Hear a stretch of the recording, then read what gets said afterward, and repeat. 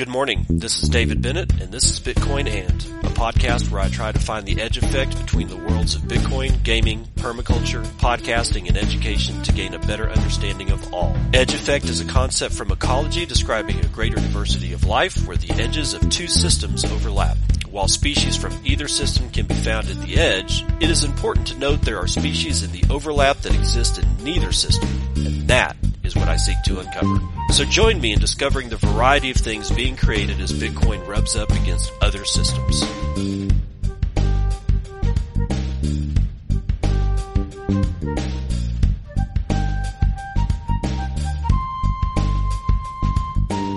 It is 9:22 a.m. Pacific Daylight Time. It is the 18th day of September 2023, and this is episode, what episode is it? It's 795 of Bitcoin, and I had an anniversary last week, and it was my son's birthday. It was a busy weekend, and I have to say, I played like Gran Turismo 7 on PlayStation 5 with my son because he got a PlayStation for his birthday. It's a little expensive, but he's such a rabid gamer that I figured it's not going to go to waste. And we played Gran Turismo 7 for 3 straight hours yesterday. If you have not played that game and you have the gear to be able to play that game, it's one of the best racing games I've ever played, and God knows I've played a lot of them.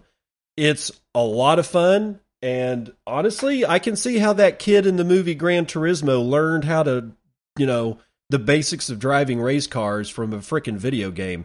It's like a race car simulator, and it's beautiful, and it's smooth. It's some of the best gameplay that I've ever seen. Beautiful graphics. Everything about that thing is top freaking notch. So if you've kind of been wondering if it's any good, it is. Trust me, it's very, very good. Also, today, the Circle P is open for business. Yes, it is. It is open for business with good beans out of El Salvador, their specialty coffee shop. You can get some great coffees. All of their coffees are grown, harvested, processed, roasted, picked, and packed, and shipped from El Salvador. All of their coffees are specialty grade, and they are all strictly high-grown. I lost it. High-grown SGH coffees. Their coffees are roasted in small batches several times a month to ensure freshness. The roast dates of the current batch are shown for each individual coffee in its page. They believe that the only way to ensure profits is to make it the origin country and to do everything at that origin. The value-added chain remains within the Salvadoran coffee industry and not with multinational corporations. It's shipped from El Salvador directly to your door. And by the way, yes, they take Bitcoin Lightning Network payments. If you want to just use the Lightning Network to buy some coffee from from our brothers and sisters down there in El Salvador, then do it. I've heard nothing but really good things about this particular coffee. And if it wasn't for the fact that I had pounds and pounds and pounds of previously bought coffee in my cupboard, I'd go ahead and buy some. I'm waiting until we get that coffee stash down a little bit because, woo, man, is it just, yeah. I got a lot of coffee. Anyway, what do we got in the news? It's time for the news. We're going to start off with Bitcoin Magazine. Wow, this one, you can tell it's Monday because Bloomberg calls questioning of Chainalysis a smear campaign and raises questions of media integrity. And Lola Leitz is writing this. And if you don't know, Lola Leitz has been following this debacle of Chainalysis not really being able to prove that what they do is, has any kind of efficacy whatsoever. I mean, that nobody can see the code. You have to pay an exorbitant fee to be able to use the software. They're not giving their software over to anybody that has anything to do with Chainalysis-based court cases, like the defense attorneys. It's like a black box, and nobody knows how it works. Nobody knows what's in it. And even the people over at Chainalysis can't tell you whether or not this stuff actually works. And it's just bizarre. So let's see what Lola Leitz has to say about Bloomberg calling this thing a smear campaign. Journalism has been getting an ill rep. A survey held by the communications firm Edelman has found that trust in the media in the UK was at 35% and 37% in 2021 and 2022 respectively, while trust in the media in the US was only a few basis points ahead with 39 and 43% respectively. The problem of eroding trust in the media seems to arise increasingly where corporate and state interests cross the free press. The media plays a key role in combating corruption, yet it seems the days of publishers suing governments over press freedom are largely over, as reporting made way for content and authors turned into influencers. The stage has been set to foster media corruption. Thou shalt not piss on the foot that kicks its scraps towards thigh. A recent example of the free press presenting or representing corporate and intelligence interests can be found in Bloomberg's coverage of the Bitcoin fog trial, and the problem begins as early as the headline. In, quote, Wall Street-backed crypto tracer faces junk science attack, end quote, we can firstly find the allegation that the definition of non-scientifically proven software as junk science is some sort of newly found conspiracy. When the United States-based Innocence Project, which was or has dedicated itself to criminal justice reform, frequently uses the term to describe flawed forensic methods. Junk science describes the use of non-scientific methods to prove or disprove a hypothesis. In legal context, scientific accuracy is determined via the Daubert standard, which defines the following methodologies which cannot be met by Chainalysis Incorporated, as uncovered in the Bitcoin fog case. Whether the method has a known error rate, whether the method has been subjected to peer review and publication, and whether the method applies is generally accepted by the scientific community. Question. It's your testimony that you don't know whether or not Chainalysis collects any information as to false positives in relation to the Chainalysis reactor software. Is that correct? Answer. That's correct. Uh-oh.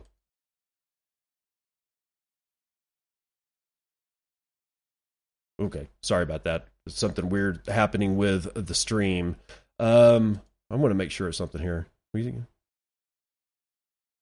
Yeah, we're going. Okay. I'm sorry. Still not sure exactly how all this is working. Okay, so yes, answer. That's correct. Question 2. As part of its conservative approach, does Chainalysis collect any statistical information on the occurrence of false negatives from Chainalysis reactor software? Answer. Not to my knowledge. Question. Can you cite me any scientific peer-reviewed papers analyzing the accuracy of Chainalysis reactor? Answer. No, sir, I can't. Question. So essentially, if I heard your testimony right, your assessment of the accuracy of Chainalysis reactor is based solely on your experience? Answer, yes, sir. Question. And you have no scientific paper or any peer-reviewed paper or any kind of academic paper at all that you can point me to that analyzes and validates the accuracy of Chainalysis reactor? Is that correct? Answer. That's correct, sir. That was Elizabeth Bisbee. Jesus. Quote, Chainalysis is looking into the potential of trying to collect and record any potential false positives and margin of error, but such a collection does not currently exist, reads the official Chainalysis statement addressing the case. Blockchain forensics expert Jonelle Still of the chain surveillance firm CipherTrace has described the use of Chainalysis heuristics as reckless in an expert report issued in the Sterlingoff case, stating that, quote, law enforcement and other customers of Chainalysis have approached CipherTrace on this topic and have expressed frustration related to the errors they experienced using Chainalysis reactor, end quote. According to Still, quote, Chainalysis attribution data should not be used in court for this case nor any other case. It has not been audited, the model has not been validated, nor has the collection trail been identified, end quote.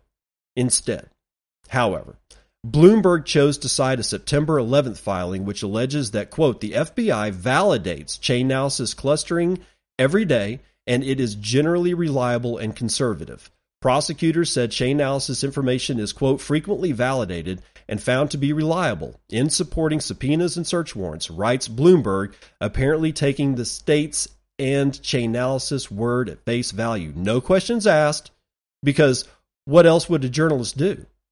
What Bloomberg conveniently forgot to highlight is that the Department of Justice as well has found blockchain forensics to be highly imperfect, specifically citing Chainalysis software in a report published in the Journal of Federal Law and Practice, ironically written by Alden Pelker, an expert in computer crime who currently serves as co-counsel to Sterlingoff's prosecution. The description of a software which fails to meet scientific standards is hence not an attack, but rather an accurate description within the meaning of the term in light of the facts, all of which have been ignored by Bloomberg, which we can either ascribe to incredibly bad journalism or outright corporate propagandism. Circling back to Bloomberg's headline, this author would like to note that Chainalysis is not just backed by Wall Street, but also backed by In-Q-Tel, receiving over $1.6 million from the Central Intelligence Agency's nonprofit venture capital fund.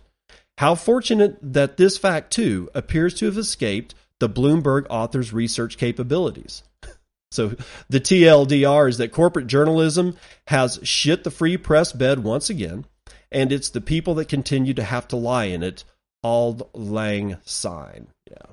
Well, so Bloomberg is taking the side of the United States government in the case against Roman Sterlingoff, even though it's very clear, even from testimony on the prosecution side, their testimony has basically said, we don't know how this shit works.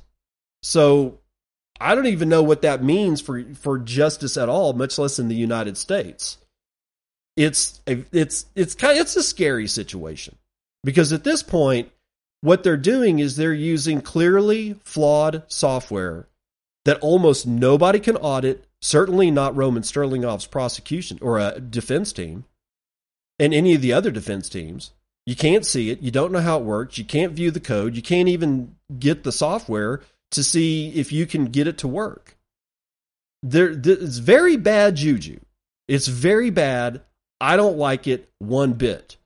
But that's what's going on right now. Bloomberg is literally calling Lola Leitz out, saying that she's conducting a smear campaign, and anybody else in the journalistic, league, if they say that there's something wrong with Chainalysis stuff, then they're conducting a smear campaign as well. This is Bloomberg, right? This isn't just some fly-by-night. This isn't like, the Telegraph or something like that, or New York, Washington Post, all these people that I guess in some way or shape, form, or fashion can be considered rags. No, this is Bloomberg, which nobody considers a rag, even though it's a rag. I consider it a rag because of stuff like this. So that's what we're dealing with this Monday, the 18th of September. We're also dealing with the following from NoBSBitcoin.com. EU Parliament has passed the DAC-8.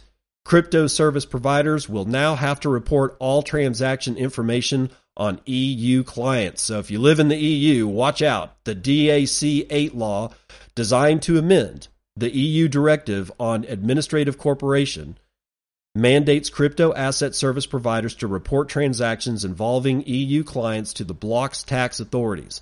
535 members voted in favor of the bill, with only 57 votes against and 60 abstentions. EU member states now have until December the 31st of next year, 2025, well, actually in 2025, to implement the rules, which are set to officially take effect on January the 1st, 2026. Quote, the proposed directive identifies two types of entities that would be obliged to report information to the local authorities. Number one, crypto asset providers. Any legal person or undertaking whose professional activity is the provision of one or more crypto asset services to third parties. The definition as used in DAC-8 is the same as that of the MiCA. Number two, and here's where it gets ugly, crypto asset operators. A provider of a crypto asset service other than a crypto asset provider. These operators do not fall within the scope of MICA, but apparently they do fall within the scope of DAC 8.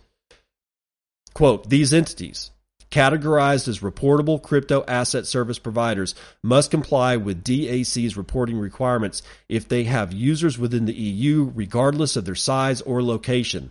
Unlike the OECD's CARF, the CARF, the proposed EU directive also requires RCASPs to act in cases where a crypto asset user does not provide the data required to the RCASP after 2 reminders, but not before 60 days have passed. In such a case, the RCASP would have to prevent the user from exchanging transactions.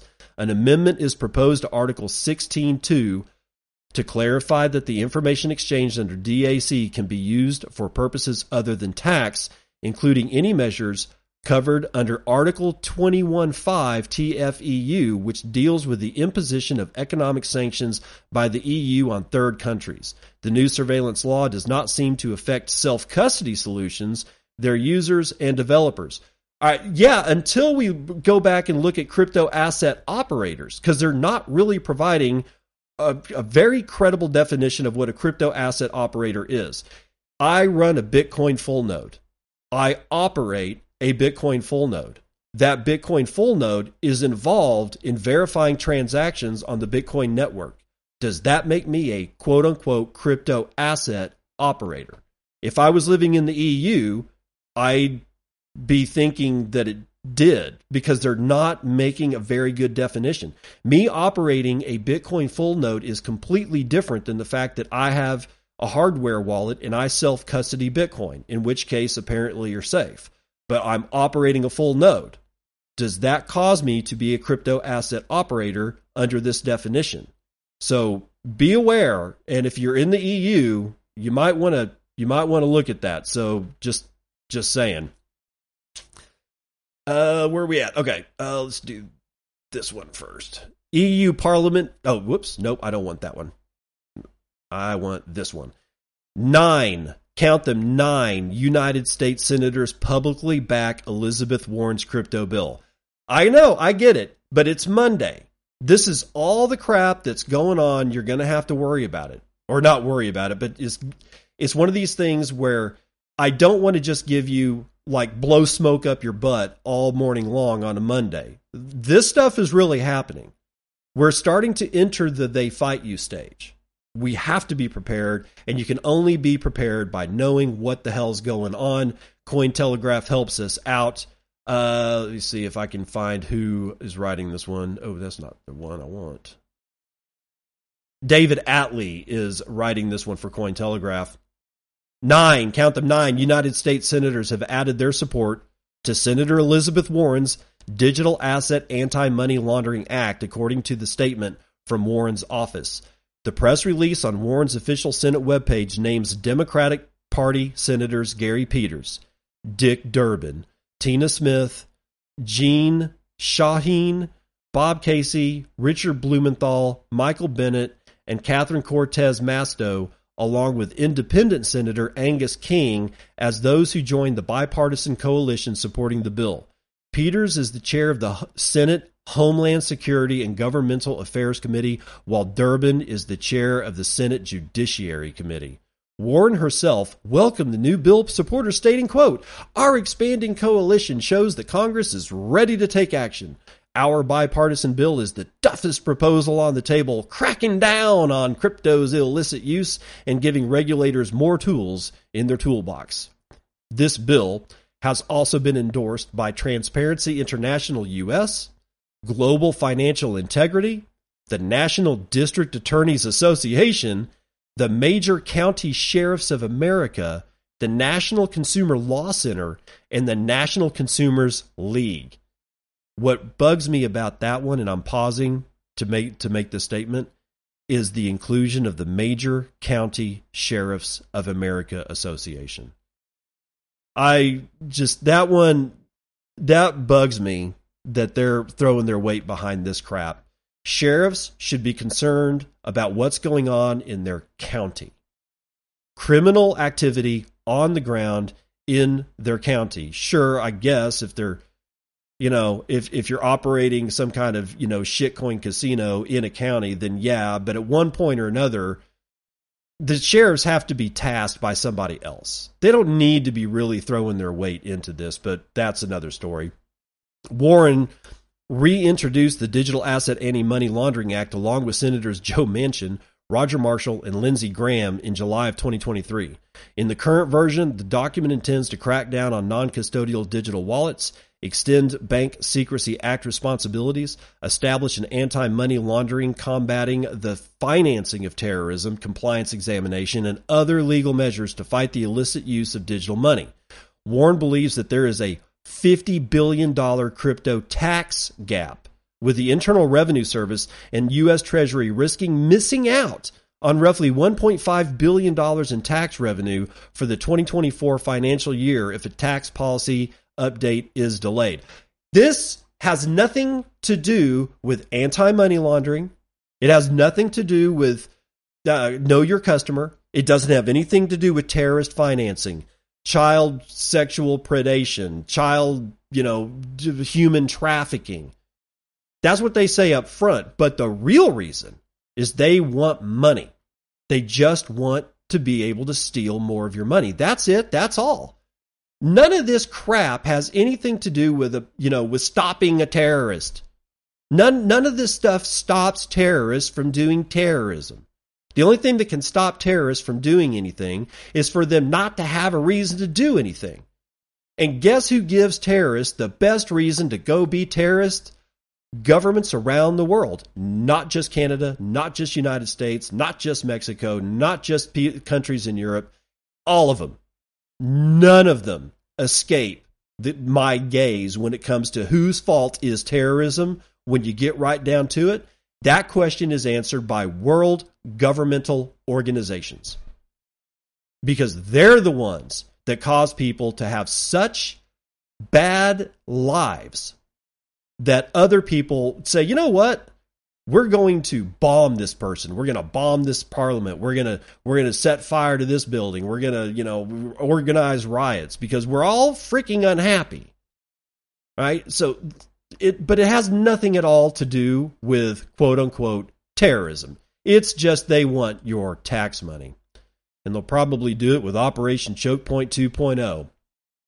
How U.S. regulators fight Bitcoin with financial censorship. Peter Chihuahua from Bitcoin Magazine, quote, "The reason that we are focused on financial institutions and payment processors is because they are the so-called bottlenecks or choke points in the fraud committed by so many merchants that victimize consumers and launder their illegal proceeds," Brexnacht explained to the club. Quote, "We hope to close the access to the banking system that mass marketing fraudsters enjoy, effectively putting a chokehold on it," end quote.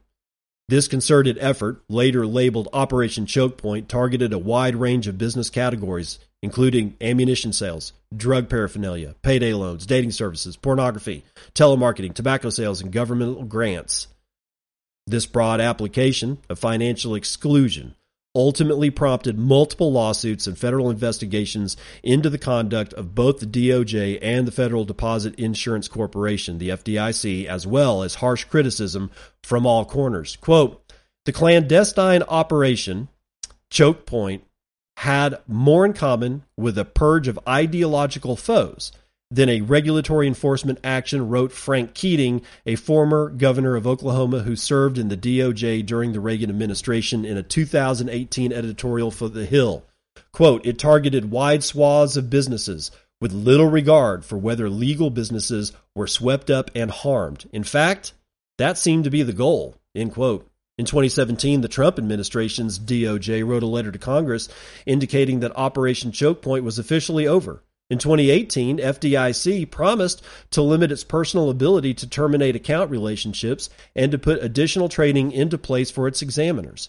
But in the years since the federal government so blatantly demonstrated its interest in dictating access to banking services and its power to do so deliberately with little or no consequences, many feel that little has changed.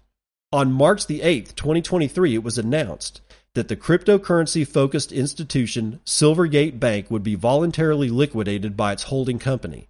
The bank had been focused on serving cryptocurrency clients since 2013, when its CEO, Alan Lane, first invested in Bitcoin.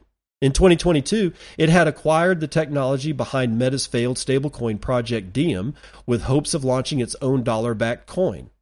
As the cryptocurrency market declined in late 2022, marked by the collapse of one of the biggest clients in cryptocurrency exchange, FTX, the bank's stock plummeted. It likely did not help that at the same time, Senators Elizabeth Warren, Roger Marshall, and John Kennedy asked Silvergate to disclose details of its financial relationship with collapsed cryptocurrency exchange FTX. Soon after, on March the 10th, 2023, almost 10 years from the day of Breck Snack's public detailing of Operation Choke Point, Silicon Valley Bank was seized by the California Department of Financial Protection and Innovation and placed under FDIC receivership, making what was then the second largest bank failure in United States history. Since 2021, the bank had been increasing its long-term securities holdings, but as the market value of these assets deteriorated amid U.S. dollar inflation and Federal Reserve interest rate hikes, it was left with unrealized losses. Simultaneously, its customers, many of whom were prominent businesses within the cryptocurrency industry and were similarly strained by economic conditions, were withdrawing their money. On March the 8th, 2023, SVB announced that it had sold more than $21 billion worth of securities, borrowed another $15 billion, and was planning on an emergency sale to raise yet another $2.25 billion. Perhaps unsurprisingly, this sparked a run on its remaining funds, totaling some $42 billion in withdrawals by March 9th, 2023. On Sunday, March the 12th, so 3 days later, state and federal authorities stepped in.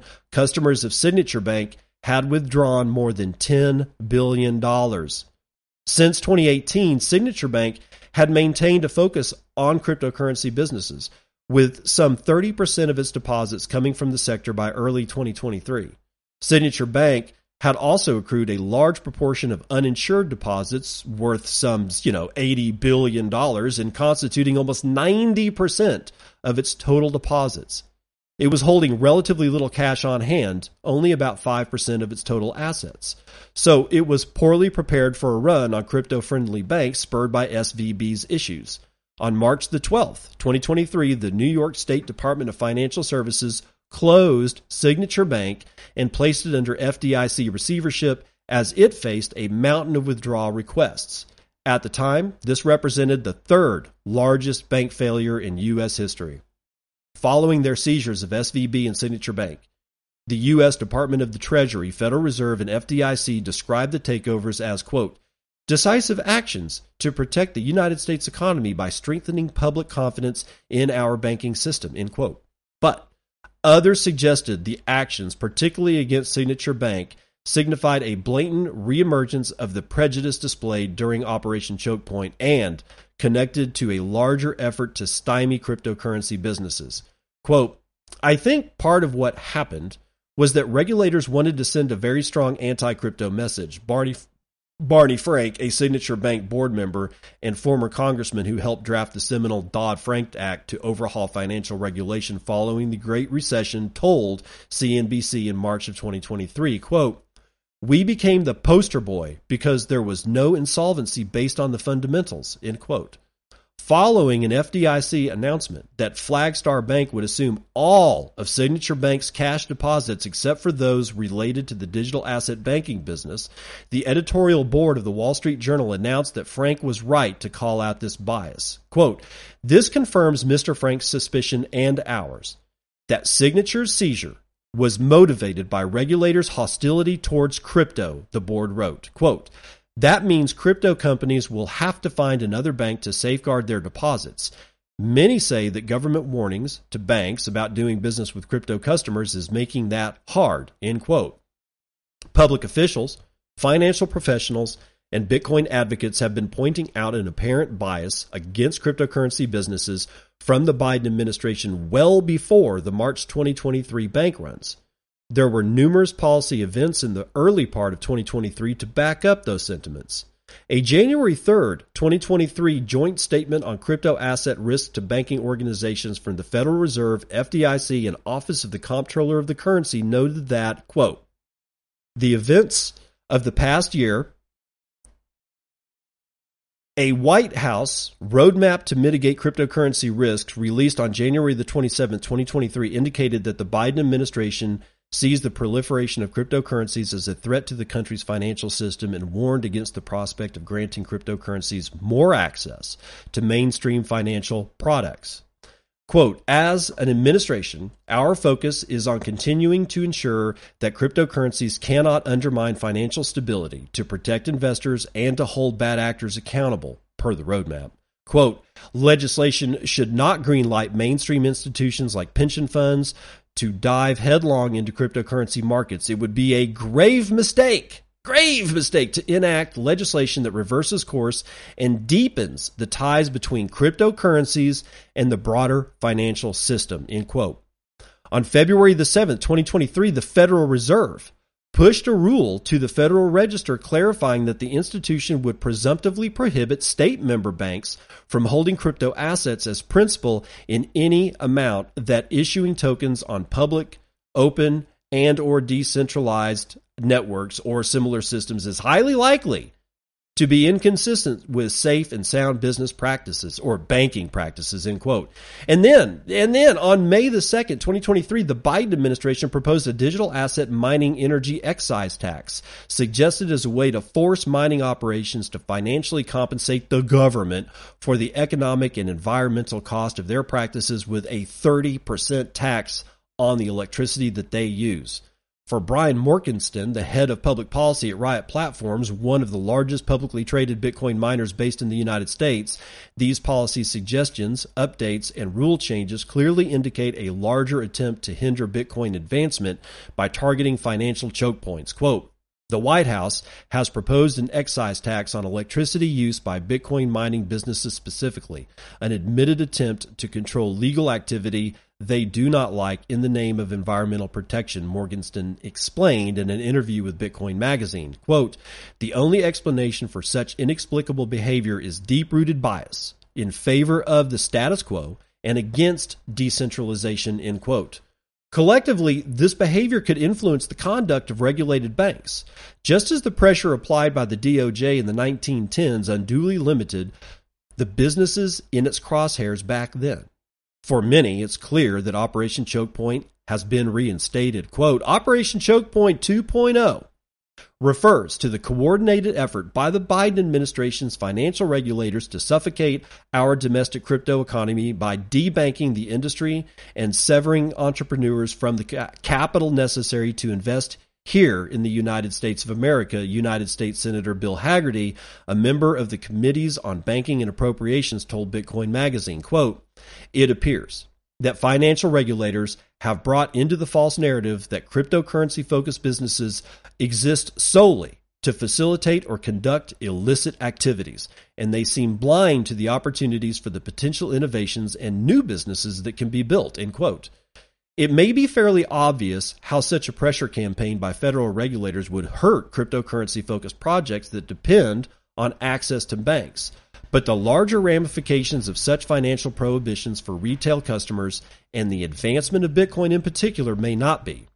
Why should proponents of Bitcoin, a decentralized financial rail designed to function outside of the legacy system, care about a choke point in regulated financial institutions?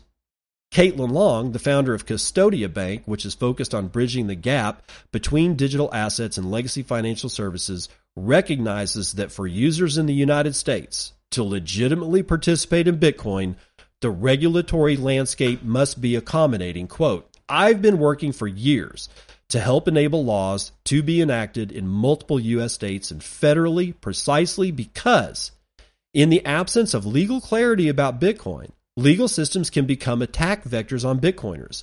All of us live under legal regimes of some sort, and we should be aware of legal attack vectors and work toward resolving them in an enabling way, end quote.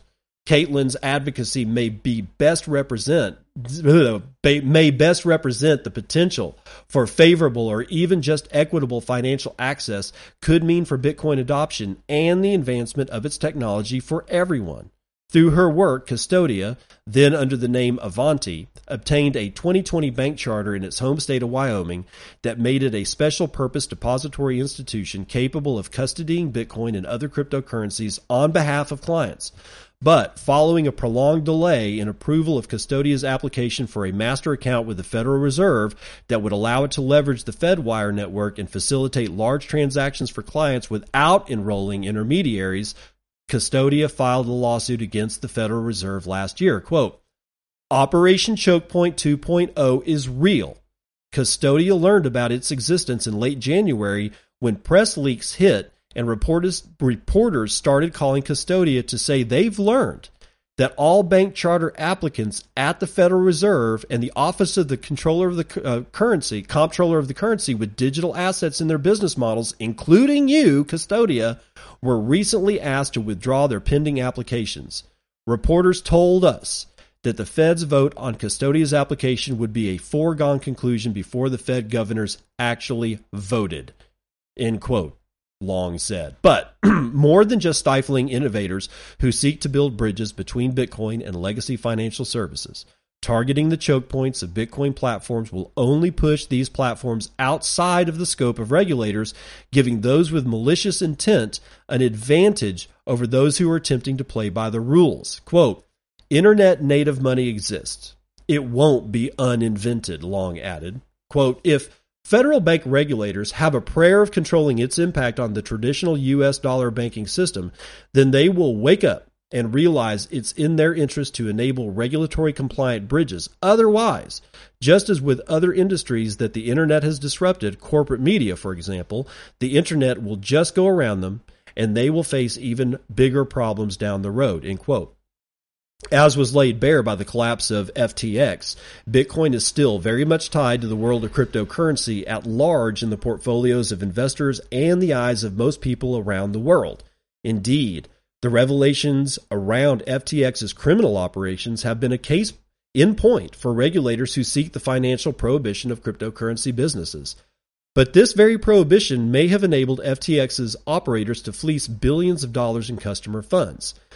Based on a Caribbean island, the vast majority of FTX's business was outside of the jurisdiction of U.S. regulators. As U.S. regulators limit the growth of domestic businesses, offshore alternatives like FTX benefit. And while many Bitcoiners may think that policymakers are powerless to determine the success of this permissionless technology, adverse or absent regulations can limit Bitcoin-specific businesses just as harshly as do broader cryptocurrency-related ones. In fact, it may be Bitcoin's unique properties that make the current regulatory landscape such a daunting one for growth. Quote, Bitcoiners should care about Operation Choke Point because certain policymakers are trying to take away our ability to participate in the Bitcoin network, Morgenstern argued. Moreover, Bitcoin is different. It is not only the oldest and most tested asset in this space, it is perhaps the only one that everyone agrees is a digital commodity. That means the on-ramp for inclusion into any policy frameworks will have less friction inherently, and Bitcoiners need to understand this, end quote. Reviewing the recent hostile policy updates from federal regulators, it seems clear that Bitcoin is firmly entrenched along with crypto in their minds. And Bitcoin proponents in particular will agree many businesses focused on other cryptocurrencies are apt to hurt investors. But some in the Bitcoin sector think that more education could help underscore the distinctions between Bitcoin and altcoins and better protect Bitcoin from more justified regulatory limits on manipulated tokens and vaporware. Quote, engage with your elected officials. Help them understand that Bitcoin's decentralized ledger technology is democratizing finance, creating faster and cheaper transactions, and providing much-needed optionality for consumers at a time when the centralized finance system is experiencing distress. It'll take time, effort, and a lot of communication, but we have to work together to help our leaders appreciate how many votes and how much prosperity is at stake, end quote. Indeed, for those elected officials who do recognize this bias as unduly harmful to innovation, Continued advocacy from Bitcoin supporters is the best way out of the chokehold. Quote, "This isn't an issue where people can afford to be on the sidelines anymore. I encourage those who want to see digital assets flourish in the United States to make your voice heard, whether that is at the ballot box or by contacting your lawmakers and urging them to support constructive policy proposals," Haggerty concluded. And that is the conclusion of this piece by Peter Chihuahua out of Bitcoin Magazine, which pretty much paints a pretty damning picture of what's going on with U.S. regulatory landscape as it concerns Bitcoin and, of course, the other crap, the crypto and the shitcoins and whatnot like that. But I want to look at this section, this one paragraph, a little bit more. More than just stifling innovators who seek to build bridges between Bitcoin and legacy financial services, targeting the choke points of Bitcoin platforms will only push these platforms outside of the scope of regulators, giving those with malicious intent an advantage over those who are attempting to play by the rules. You can read this as, if you ban guns, the only people that will have guns will be the criminals. It's the same thing.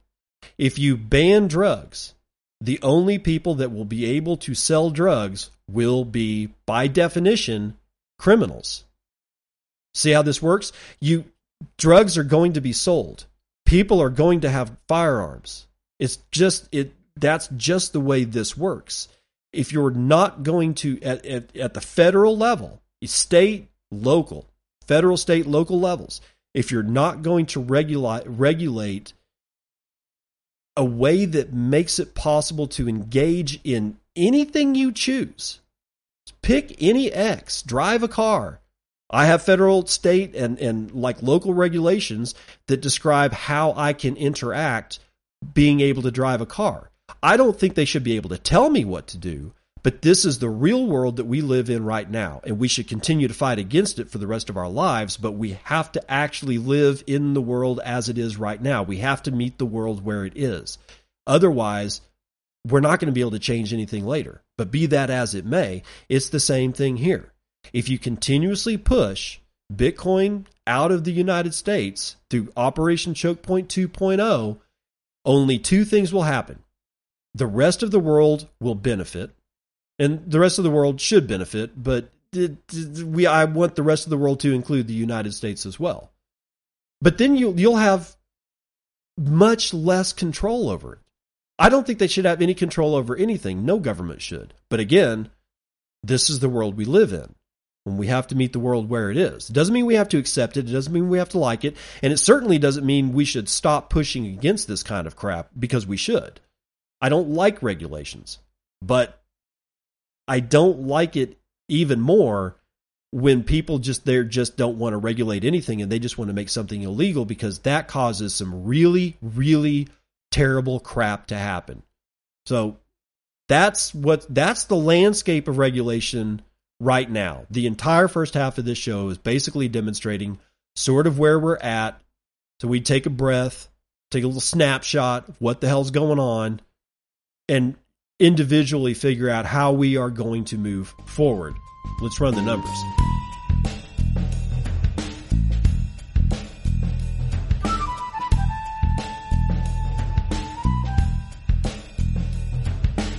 All right, CNBC, futures and commodities. I got Earl. West Texas Intermediate is up 0.5 point to $91.19. Brent North Sea is up 0.2 points to $94.12. Natural gas is up 2.5, $2.71. And gasoline is down 0.5 point to $2.69 per gallon. Gold is up 1/3 point. Silver is up 0.4. Platinum is up almost a full point, but copper is down over 0.5, and palladium is down over 0.5. Ag is fully mixed. I got a biggest loser today is wheat, 2.28% to the downside. Biggest winner is going to be what? Cotton, 0.93% to the upside. Live cattle is down 0.5. Lean hogs are down 1/3, and feeder cattle are down 1 1/3. The Dow, however, is up 1/4, as is the S&P. NASDAQ is up 1/3. The S&P Mini is up 0.17%. Real money chilling out at $27,213. So we got a little overnight bump or early morning bump. Average transaction value is 0.19 BTC. Median transaction value is 7.8 United States pennies. Block times are still low, 9 minutes and 21 seconds. 0.25 BTC taken in fees on a per block basis, and 38.6 taken in fees overall in the last 24 hours. With a 5.42% increase in hash rate, we are chilling out at 434.9 exahashes per second. Your shitcoin indicator is Dogecoin, 6.2 United States pennies. Dashboard from Clark Moody indicates that a market capitalization of $531 billion for Bitcoin is in play, and that is 4.1% of gold's entire market cap. You may purchase 14.2 ounces of shiny metal rocks with your one Bitcoin, of which there are 19,489,236 of, and 4,806.6 of those are in the Lightning Network, valued at $130.9 million.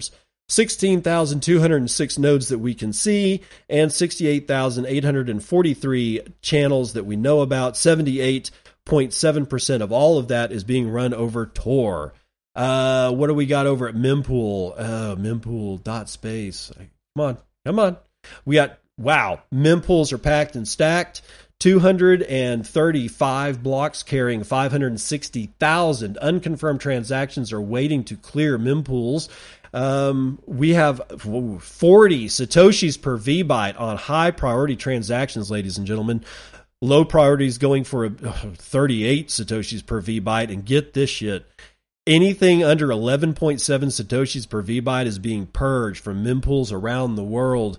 Mining from mempool.space suggests 416 exahashes per second. So that's what's going on there. And speaking of mempools, with these high fees and the fact that the mempools are just stuffed, brimming with unconfirmed transactions, we should probably go back and look at something that Matt Odell wrote February 18th of this year. Bitcoin transaction fees and UTXO management. Bitcoin transaction fees limit network abuse by making usage expensive. There's a cost to every transaction set by a dynamic free market based on demand. It is an incredibly robust way to prevent spam without relying on centralized entities that can be corrupted or pressured. When Bitcoin blocks are full, and God knows they're full right now, highest fee transactions are confirmed first. Pending transactions sit in node mempools waiting for confirmation. You can conceptualize mempools as a line to enter a restaurant sorted by who is willing to pay the most. If you're willing to wait for your transaction to confirm, you can pay significantly lower fees. Your Bitcoin wallet may show a single balance, but the reality is that it's made by many different unspent transaction outputs. When you make a Bitcoin transaction, your wallet will select as many UTXOs as necessary to reach the amount of Bitcoin that you wish to send. On-chain transaction fees are calculated based on size and bytes, not the amount of Satoshis sent. The more UTXOs required on the input side, the higher the fee paid. From a cost perspective, you want to consolidate UTXOs. The fewer the UTXOs with the largest amounts wins. Consolidation has privacy trade-offs, though. You link any UTXOs that you consolidate as owned by the same person. Plus, larger UTXOs means you will dox more of your stack to anyone that you pay in the future. So those are some points to keep in mind when we get into high fee environments. So I thought that that was a good one to do for today. I am number 6 on Fountain Charts. And we have nobody to thank for it but Fatoshi with 21,221 sats. Thank you, Fatoshi. I appreciate that. He says, thank you for your service. Axelrod with $5,000 says, my down payment for the Permaculture Pie in the Sky podcast. I'm dreaming similar dreams. Love to hear your ideas. Quotable quotes from last show. Quote, a dumpster fire full of little clown cars that are on fire with little clowns who are also on fire. I spit my coffee out and I laugh so hard. Well, I'm glad I brought a smile to your face there. Wartime Psycho with 5K says, hooty woo and a rooty tootin' too. Dubrovko with 1,100 sats says, regarding Swan. When you hear anything from a person that works for or promotes a seed company, they tell you personally to spread your orders out among companies. They do that because it's understood that a diversity of companies selling seeds leads to a better chance for survival. The same is true with Bitcoin brokers. Spread your business out and keep them all in the black. It will be all the more important when the "then they fight you" phase really does start up. He also continues, he gives me a small dad joke here with 1090 sat, says, "What did the squirrel find after he jerked off on himself?" Chestnut. Oh, man, on a Monday, Pies with 1,000 says, "I completely understand your frustration with Swan. I love their enthusiasm about Bitcoin only, but at the end of the day, talk is just talk. I deleted my Swan account because I don't like buying Bitcoin and not being able to withdraw immediately. It goes against everything Bitcoin is supposed to represent. Plus, they are a bit too bushy for my liking." Pies comes back with 500, says, "The signal is strong. This is the way." I appreciate that. God's Death with 500 says, "Thank you, sir. I would work on that farm." I hope that the farm and permaculture references here are referencing that I really am trying to put together a series of episodes about a silvopasture idea that I've had rattling around my head for years. And if I don't get it out of my head and put it somewhere else, it's going to drive me insane because I can't afford the amount of money that it would cost to actually start this thing up. So I might as well give it to the world. Maybe somebody listening has millions of dollars and they want to do something for the earth and they can do it. I don't mind giving my ideas over. I don't, especially when I cannot at this particular time afford to act upon them. Dubrovko is going to give us our dad joke at the end of the show, but he gave me 109 sats plus the joke, but I'm not going to do that here. Pies ends us with 100, says, "Thank you, sir. You are a gentleman and a scholar." No, thank you, sir, and that's going to do it for the morning roundup.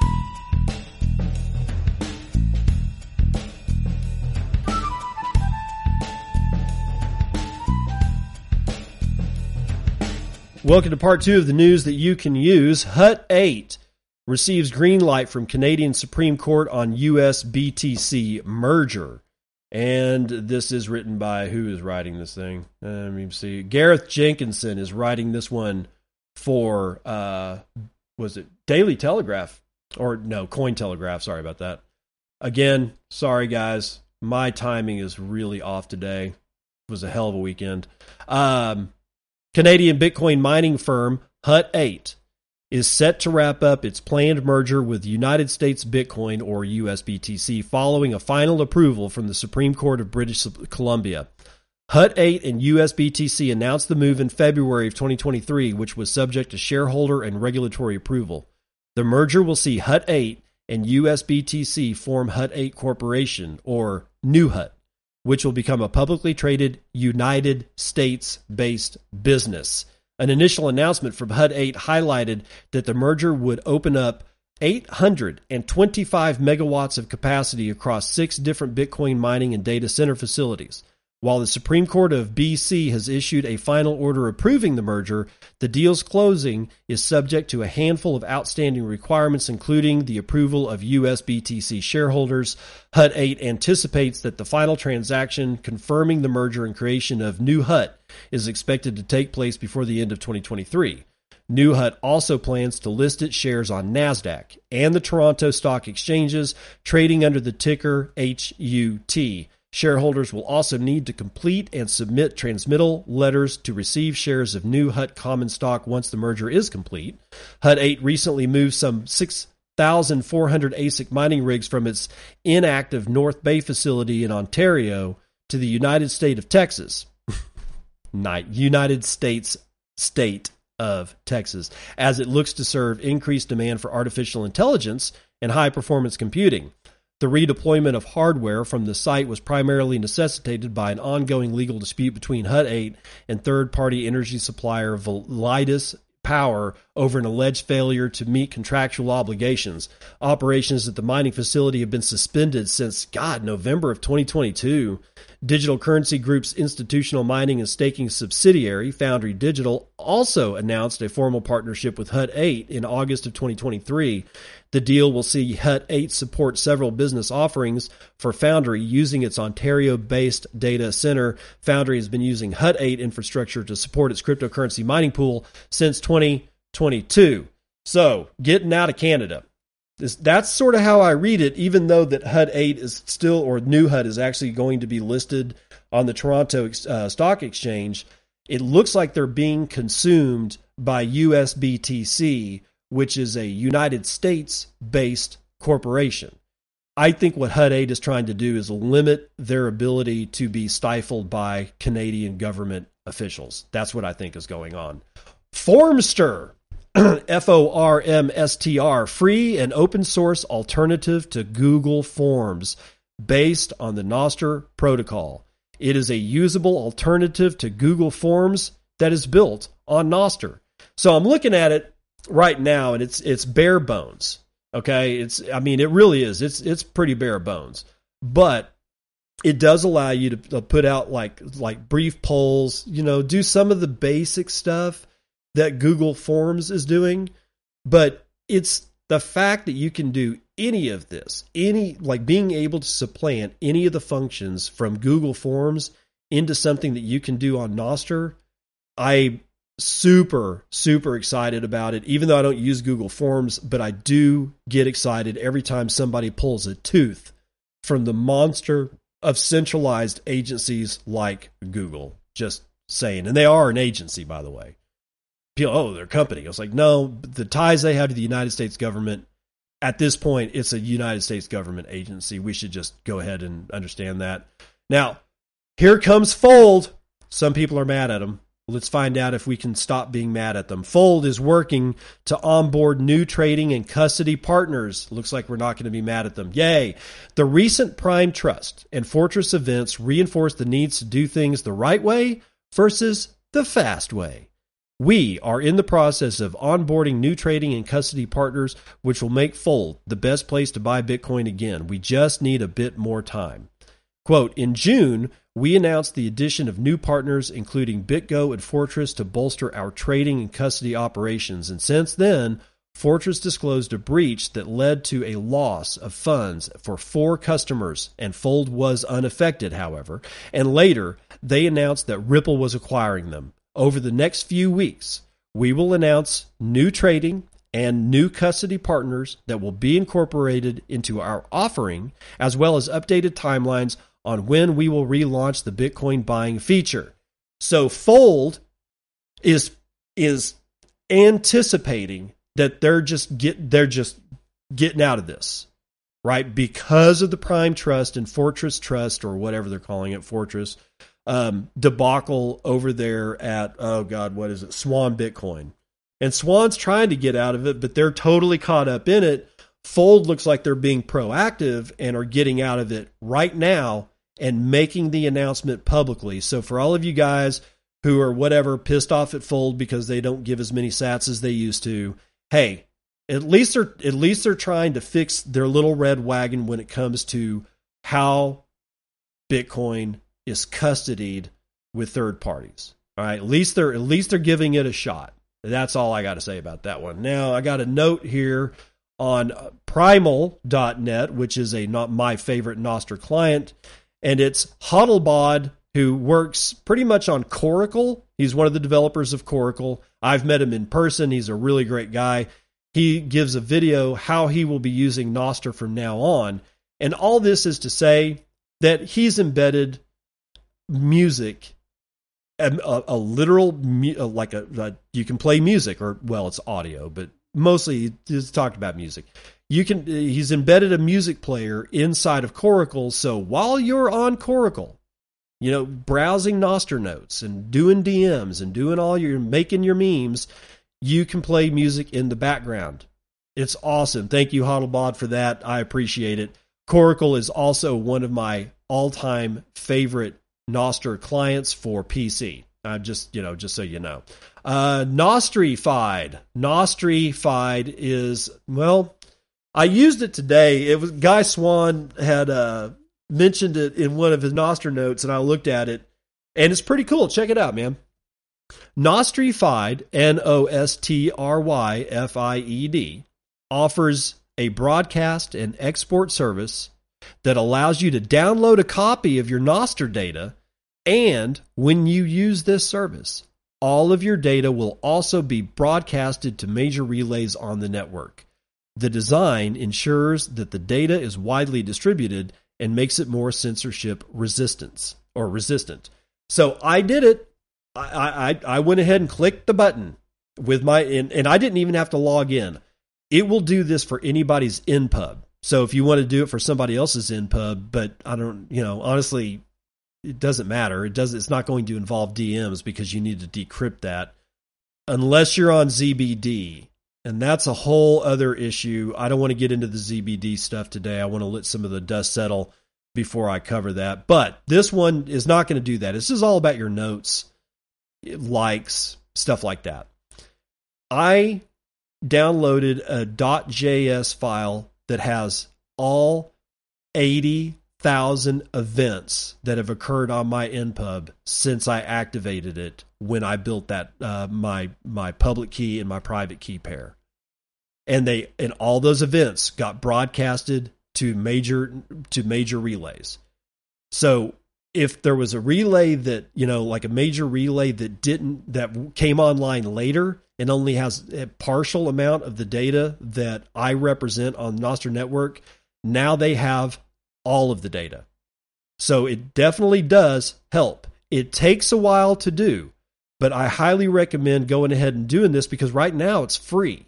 And whoever created this, and I can't remember who created this, if you're listening, you need to charge for this service because this is a great service. I've got a complete record of everything that I've done on Nostr in a .js file, and that sucker is 238 megabytes large. So I'm pretty sure that's everything that I've written, all the, every link that I've ever given, all my likes, all the people that have liked, any notes, Zap records, the whole ball of wax. It should all be in there. So thank you to whoever, but please start charging. It takes a while to do. So it's not something that's instantaneous. You'll want to have it just kind of running in the background. Mine, I think when I did it, it took about 20 minutes, maybe up to a half an hour. So just be aware it's not instantaneous because it actually has to go through all the relays that it can find on the Nostr network and find whatever is associated with your pub key and pull it down and shove it into this file. And then it's got to broadcast it all back to major relays. The only thing that I see the only problem that I think I see with this is it could really put a hurt on relays, but we will have to see. Europe, we're going to go over the pond, over to Europe, because apparently Europe is eating America's lunch. U.S. is held back by Bitcoin ETF paralysis. Nicholas Morgan from Decrypt tells us more. It's been a good summer for digital assets in Europe, especially when compared to the very cold reception they have endured in the United States. In August, the continent welcomed the launch of its first exchange-traded fund in Bitcoin spot markets with the listing of Jacoby FT Wilshire Bitcoin ETF in Amsterdam. On the regulatory front, the European Union's Markets in Crypto Assets, MiCA, a comprehensive framework designed around digital assets, created some legal clarity for digital asset companies in the bloc. In the United States, digital assets has had a rougher season. Despite some high-profile spot applications, FT or ETF applications by Wall Street heavyweights like BlackRock and Fidelity, the Securities and Exchange Commission has slow-rolled any approvals, creating a drag on Bitcoin markets. And at the same time, it has continued its crackdown on crypto exchanges, while Congress struggles to get its own regulatory bills passed. For envious industry players in the United States, the transatlantic contrast is proof that Europe is surging further ahead. Lars Christensen, CEO of Seer Capital in Switzerland, said Europe hasn't been good at eating America's lunch for years, but this summer's moves show how clear regulations are a major competitive advantage. Quote, I would say Europe is probably a bit ahead of the game, Christensen told Decrypt in an interview. In this sense, the United States still has work to do. Europe's ascent up the list of digital asset-friendly jurisdictions has been clear. In 2022, Europe overtook the U.S. as a springboard for digital asset startups, with 3,977 launched versus 3,357 in the U.S., according to data from DealBook. Even in funding, where the U.S. remains dominant, European startups saw a 14% increase in venture capital investment compared to a 4% drop in the United States last year. Yeah, you can thank FTX for that. As the traditional haven for legacy tech and finance industries, having the U.S. trailing behind Europe is something of a role reversal. For decades, U.S. regulations have been considered the less onerous of the two, whereas Europe was regarded as more bureaucratic, with more stringent rules to abide by. This inversion of roles is made clear with Europe beating the United States to the front of the line in the race for a Bitcoin spot ETF.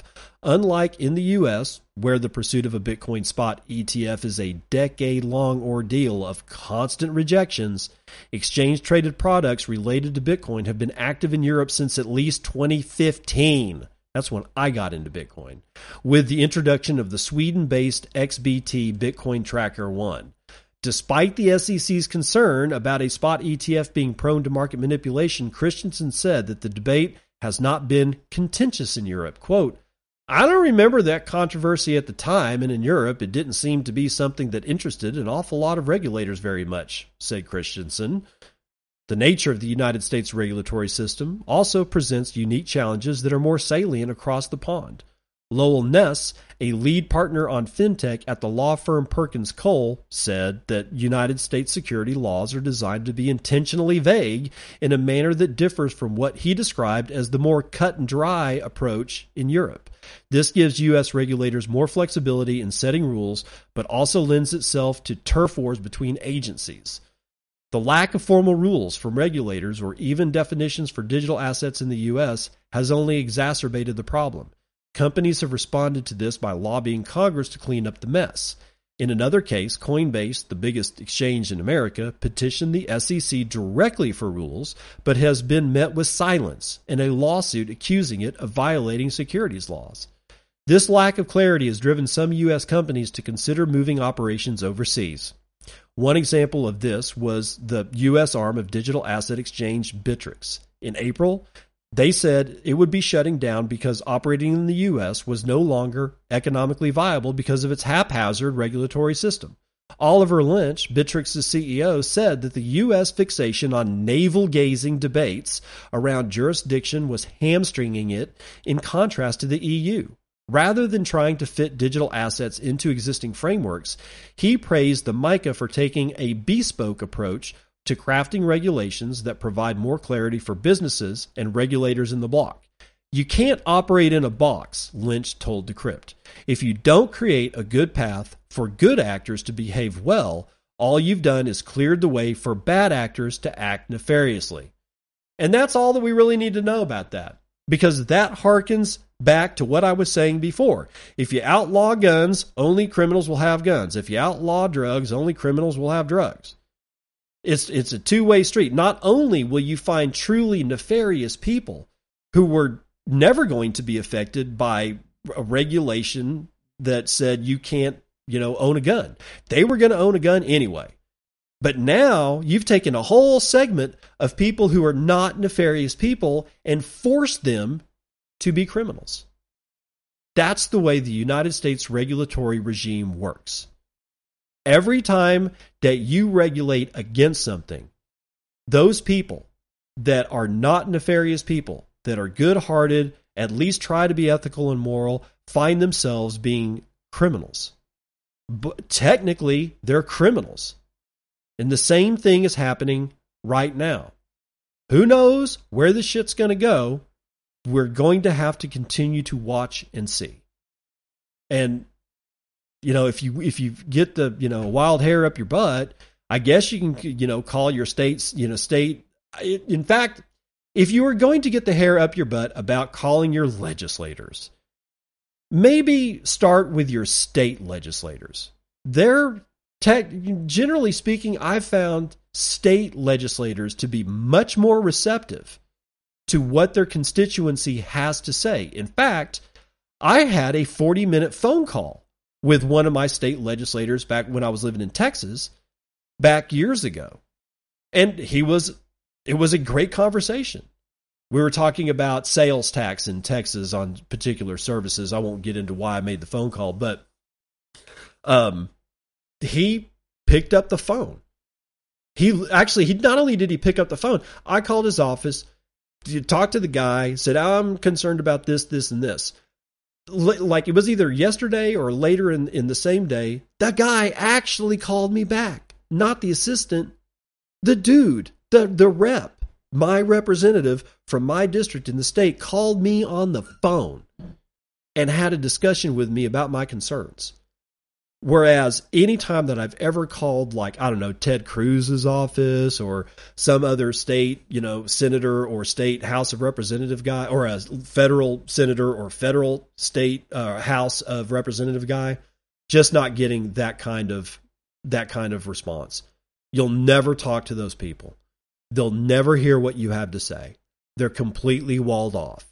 So if you are going to spend your time talking to a legislator, I highly recommend you start at your state level legislators. Much more receptive, better conversations, and I think it actually means more to be active with your state than it is the federal government.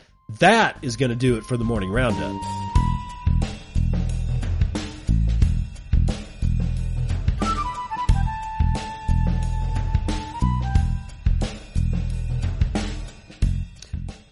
It's Monday, and this is the best day to have Dad Says Jokes. However, this isn't Dad Says Jokes. This is Dubrovko Says Jokes. Dubrovko sent me this in a boostergram. Why didn't 4 ask 5 out? Because he was too squared.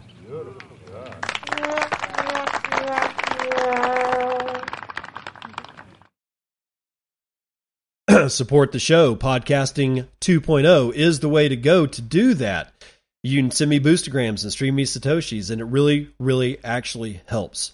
Not only does it help the pocketbook, it helps my mental well-being, because every time I see sats streaming on my Lightning node, there's something about it that makes me happy. Nobody else is in control of that. I'm not having to wait for a check from Visa. I'm not having to wait for, Swift payment to go through the banking system. Nope, it's just directly in real time coming to my Lightning node. And I love that. And every time I see it happen, it makes me the happiest man on the planet. So thank you to all those people that are supporting the show. I think that I've covered that all. I'm working on the first episode of the silvopasture / permaculture idea thing. There's so many ways that I can go to this. I want to make sure that I'm going to be able to do it for both like the Zapstream guys as well as the audio guys. And since I've never really had to do that before, I want to be careful. So please give me a little bit of room. And holy crap, Lastus? Damn, dude, 21,000 sats? Man, I cannot thank you enough. I appreciate it. And with that, I'm going to end this show by saying I'll see you on the other side, and we're going to be listening to hold on. I got to make sure of where it is that I'm at. Whoop, nope, not you. I need you. That's right. I need you. Music. What are we doing? We're doing Warriors of Bitcoin from Cristo Carense. See you on the other side. Lo que queremos es que la gente entienda, que la gente tenga conocimiento, se cree su criterio y tome sus propias decisiones. De eso se trata y de eso va.